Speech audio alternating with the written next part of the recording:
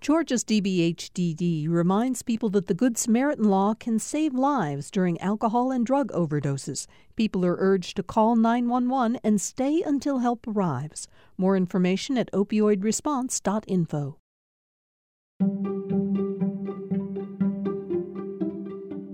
This is Georgia Today, a production of Georgia Public Broadcasting. I'm Steve Fennessy. It's Friday, September 25th, 2020. I made very clear directives in the group. I kicked somebody out of the group this morning because they were determined to bring their Q posters. And I told them that this is not about Q. Right. Today, Chris Joyner, an investigative reporter at the Atlanta Journal-Constitution, takes us down the rabbit hole of QAnon, a vast and preposterous conspiracy theory, and now rapidly growing political movement that's found fertile ground in Atlanta's far northern suburbs. But its beginnings go back at least 4 years ago to a pizza shop in Washington, D.C. So, Chris, we're here today to talk about QAnon, but actually the story of QAnon begins before we even heard what QAnon is. And I'm thinking of 2016 about something called Pizzagate, or what became known as Pizzagate. What was that? So Pizzagate was a conspiracy theory that involved a pizza restaurant in the Metro DC area called Comet Ping Pong. And it developed, as many of these things do, online. And there was a belief that there was a hidden part of that pizza parlor where Democratic elites were using it to kidnap and torture children, sexually torture them. And it's a far-fetched sounding idea, but it gained a lot of traction, so much so that a man drove from North Carolina armed with an assault rifle and a pistol, broke in an attempt to liberate the children he believed were being held there. A North Carolina man was arrested Sunday in Washington, D.C. after a shooting that he says was motivated by an internet conspiracy theory. An adult male, approximately in his late 20s, entered the Comet Pizza with an assault rifle. A lot of this developed from the leaked emails from the Hillary Clinton campaign, and they were, dissected and misinterpreted online in various ways that sort of allowed the creation of this conspiracy theory. Because Comet Ping Pong was, as you said, a popular pizza joint. Oh, and a family place, too. They were Democratic fundraisers, and so it was referenced often in the leaked emails. Exactly. And at some point, those things became twisted into something incomprehensible. Yeah, it was a real case of people taking two and two and getting, cheese pizza out of it. It was they got a very strange result by putting all these elements together, and it became a big story, and it was somewhat laughed off, even though it was dangerous. But in some ways, that's where people date the genesis of the QAnon conspiracy web.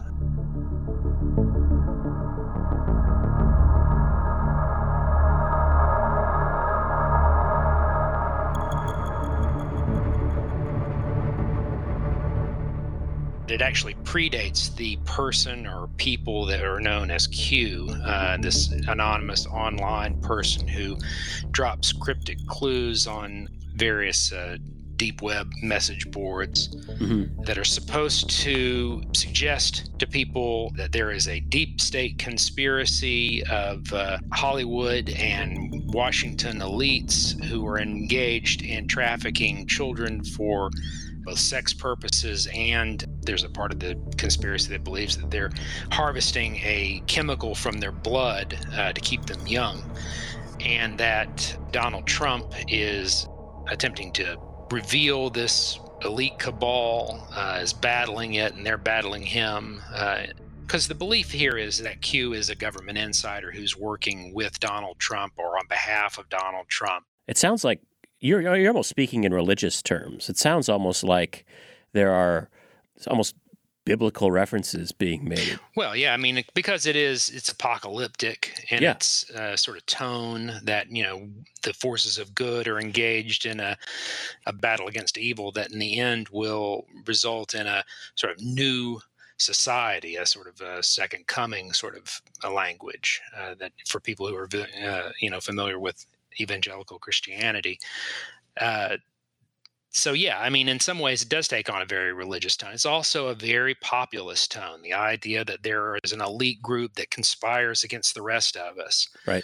And that we're in a constant struggle to reveal a secret society, whether it's the, Illuminati or the Freemasons or this elite cabal of, cannibalistic pedophiles that are supposed to be out there.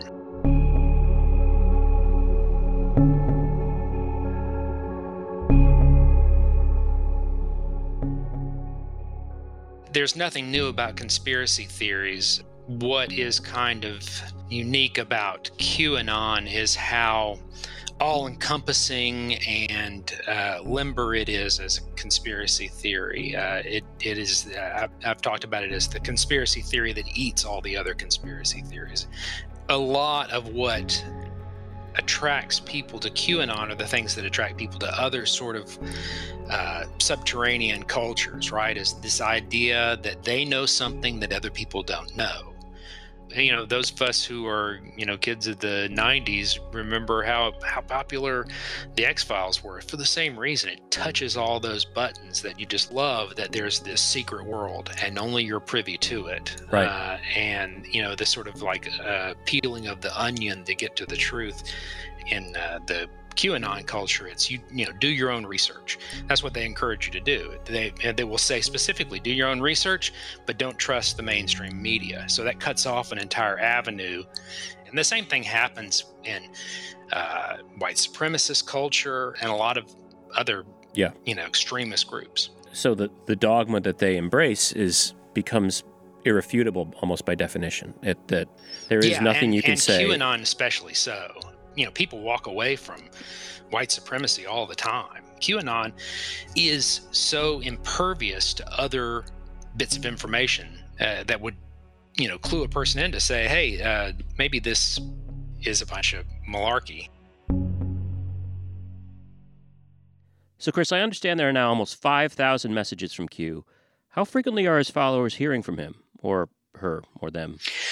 There will be times where there are multiple in a day, and then there will be times when there is sort of a drier period. There are a lot of them, and you can pore over them like Nostradamus, and a lot of them make less sense than Nostradamus. Yeah, they're so heavily coded, and the language is weird. Some of it tries to take on a sort of military affect, which goes towards the authenticity of Q in that community.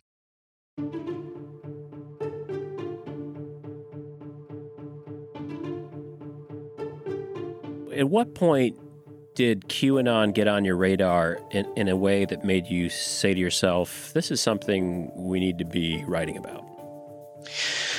It got on my radar a little more than a year ago, maybe a year and a half ago, as I noticed it had picked up steam and was really sort of flourishing. But as a local issue, it really wasn't until the pandemic that it started catching my eye a little more. It just began growing very rapidly, particularly on Facebook, particularly after the March shutdown.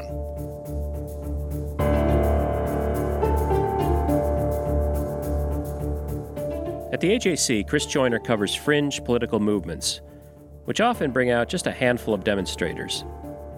But at a march in August that attracted QAnon followers, he was in for a surprise. That's ahead. This is Georgia Today. This is Georgia Today.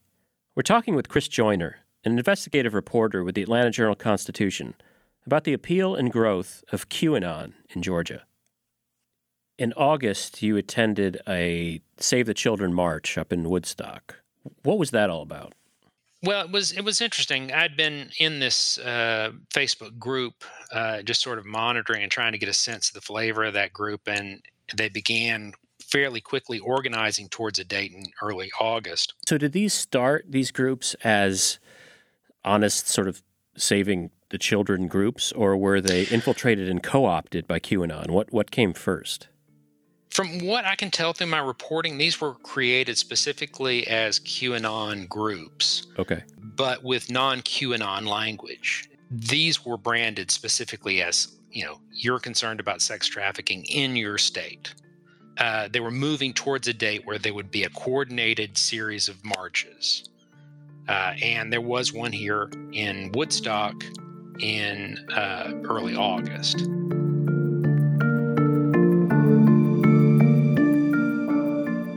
I cover lots of,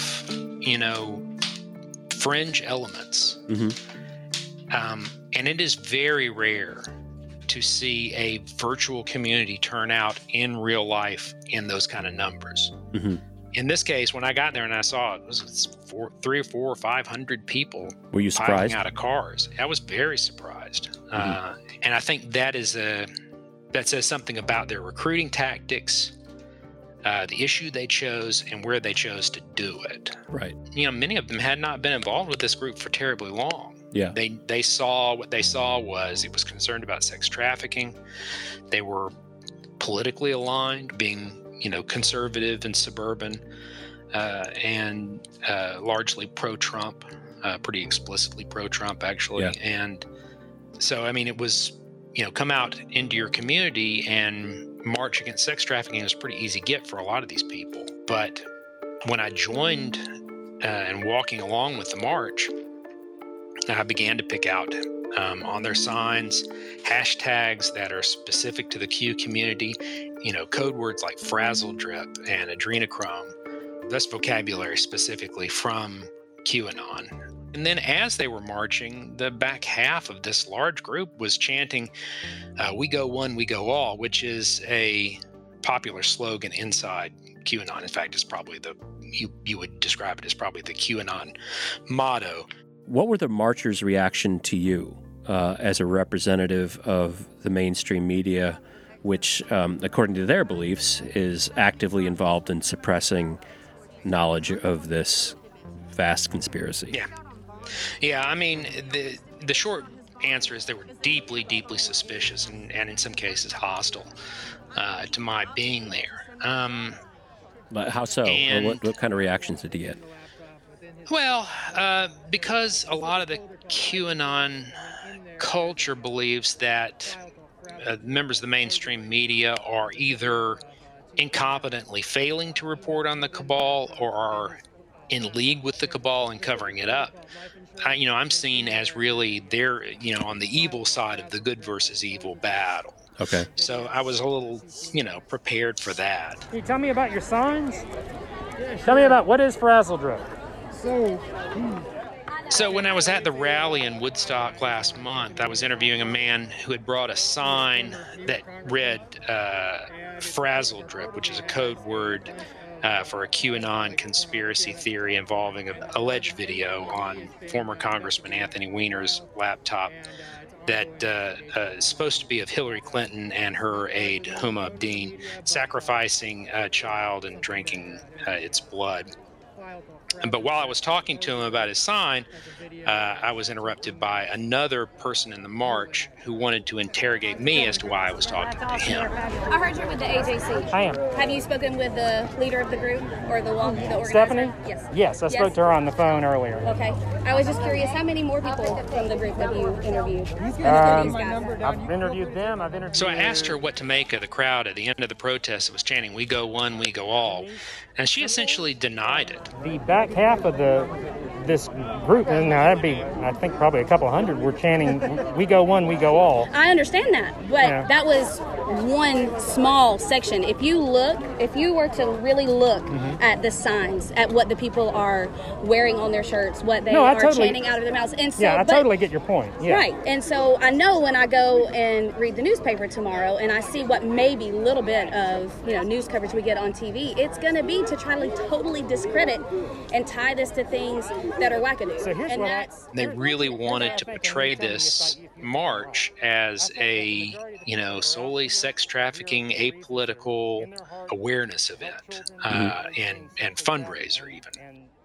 I brought up the We Go One, We Go All chants to one of the organizers of the protest, Stephanie Grohe, and she told me that they had been forbidden from saying it. Yeah, okay. So I made very clear directives in the group. I kicked somebody out of the group this morning because they were determined to bring their Q posters. And I told them that this is not about Q. Right. This is about these fundraisers. It's about the children. It's about trafficking. But having been a part of that community on that Facebook group for a number of weeks, I knew that there was this large element of QAnon culture inside this group. So let's talk a little bit about social media, because it's certainly been the medium by which the word of this has spread and new adherents have come on board. Primarily, we're talking about Twitter and Facebook, and then there's also, of course, these sort of deeper sites, message boards like 4chan. So, to what degree is social media responsible for the spread of these ideas? Well, I mean, there were conspiracy theories before social media, obviously. Sure. In the spread of this particular web of conspiracy theories, it is the secret sauce that has caused it to spread.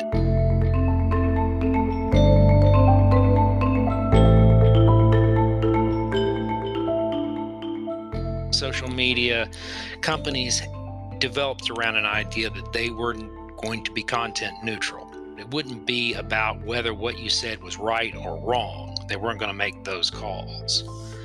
We've seen moves by social media companies to deplatform extremist right groups, and that's had an impact in, sort of stemming the spread of some of these really, really harmful ideologies. In another way, it has also caused them to become more extreme and violent as they are forced into darker and darker areas of the internet. Right. So, I mean, I could see, a deplatforming effort stemming the spread of QAnon, but QAnon becoming maybe even more militant.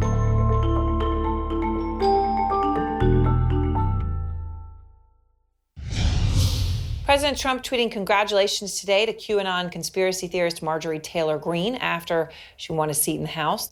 Now, Greene is known for some extreme and racist views. She's warned of a, quote, Islamic invasion. She did that after 2 Muslims won office. She has described black people as, quote, slaves to Democrats. I'd like to talk a little bit about Marjorie Taylor Greene, who is going to be the next congresswoman from the 14th District.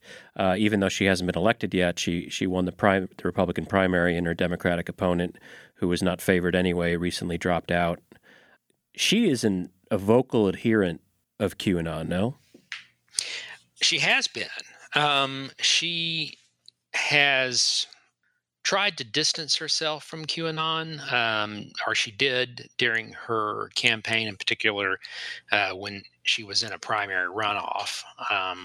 She seems to be less concerned, doesn't really address the issue at all.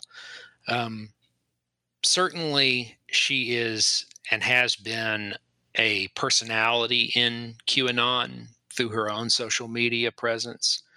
The videos that she has recorded and interviews she's given over the past several years have been heavily indebted to the QAnon conspiracy web.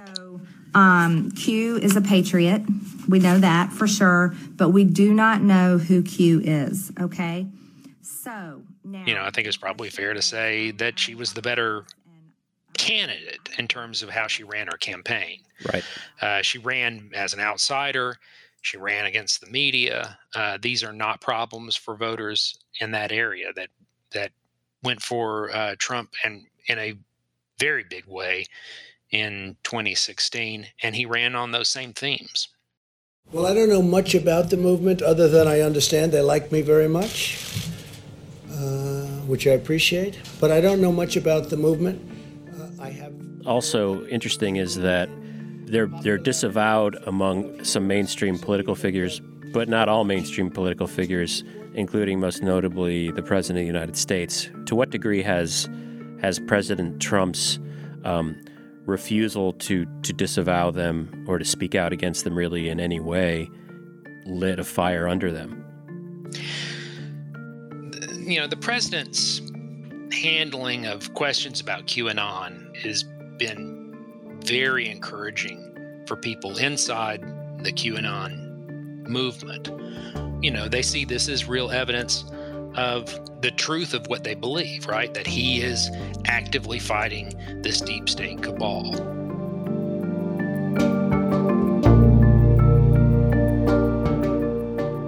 What is amazing is he didn't even have to do that, really. I mean, because they were taking all sorts of cues from his public appearances, how he held his hands and moved his hands to what color tie he wore as all being secret coded messages to them. So he didn't even have to say anything, but his decision to not say that it's absurd and ridiculous and no one should listen to these people, as some high-ranking Republicans have said, has been very encouraging to them.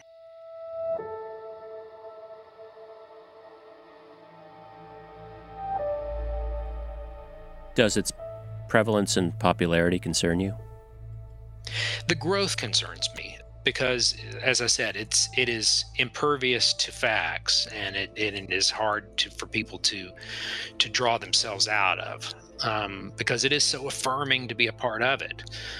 And so that rapid growth bothers me. The other thing that bothers me is that it's now an international movement. QAnon conspiracy theories are spreading overseas, popping up in Berlin at a protest against coronavirus restrictions. They're chanting Lügenpresse, which means basically fake news. Most European QAnon believers are new to this conspiracy theory. Their skepticism of the coronavirus acted as a kind of gateway to QAnon. So, Chris, where's all this going? We're coming up on a presidential election. What happens if President Trump is reelected? What happens if Joe Biden is our next president? How do either of these outcomes affect the trajectory of QAnon? I really think that in some ways QAnon, it will be unaffected by the election. Either way. Either way. I mean, if the president wins a second term, they will factor that into the running web of conspiracies. If the president is defeated and leaves office, he could still very well be considered to be running a campaign against this cabal, just as an outsider. I'm trying to imagine an area where it would peter out in the short term, but I'm not sure how that would happen. Now, I think there are ways that technologically it can be disrupted, and I imagine that we'll see some of that. So is QAnon like COVID in a way? Is it something that we're just going to have to live with for an indefinite period of time?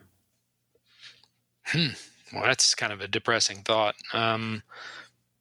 You mean until we develop a vaccine? Well, I mean, kind of. Like, what is the cure for mass delusion? It's tough to say. We are attracted as a culture to conspiracy theories, and QAnon being such a buffet of conspiracy theories, it would be hard to imagine that we'll get shed of it here in the short term. Our thanks to Chris Joyner, an investigative reporter at the Atlanta Journal-Constitution. I'm Steve Fennessy. This is Georgia Today, a production of Georgia Public Broadcasting. You can subscribe to our show at gpb.org/Georgia Today or anywhere you get podcasts. Please leave us a rating and review on Apple Podcasts. Have a story idea? Connect with us at georgiatoday@gpb.org. Our producers are Sean Powers and Priya Mahadevan. Thanks for listening. We'll see you next week.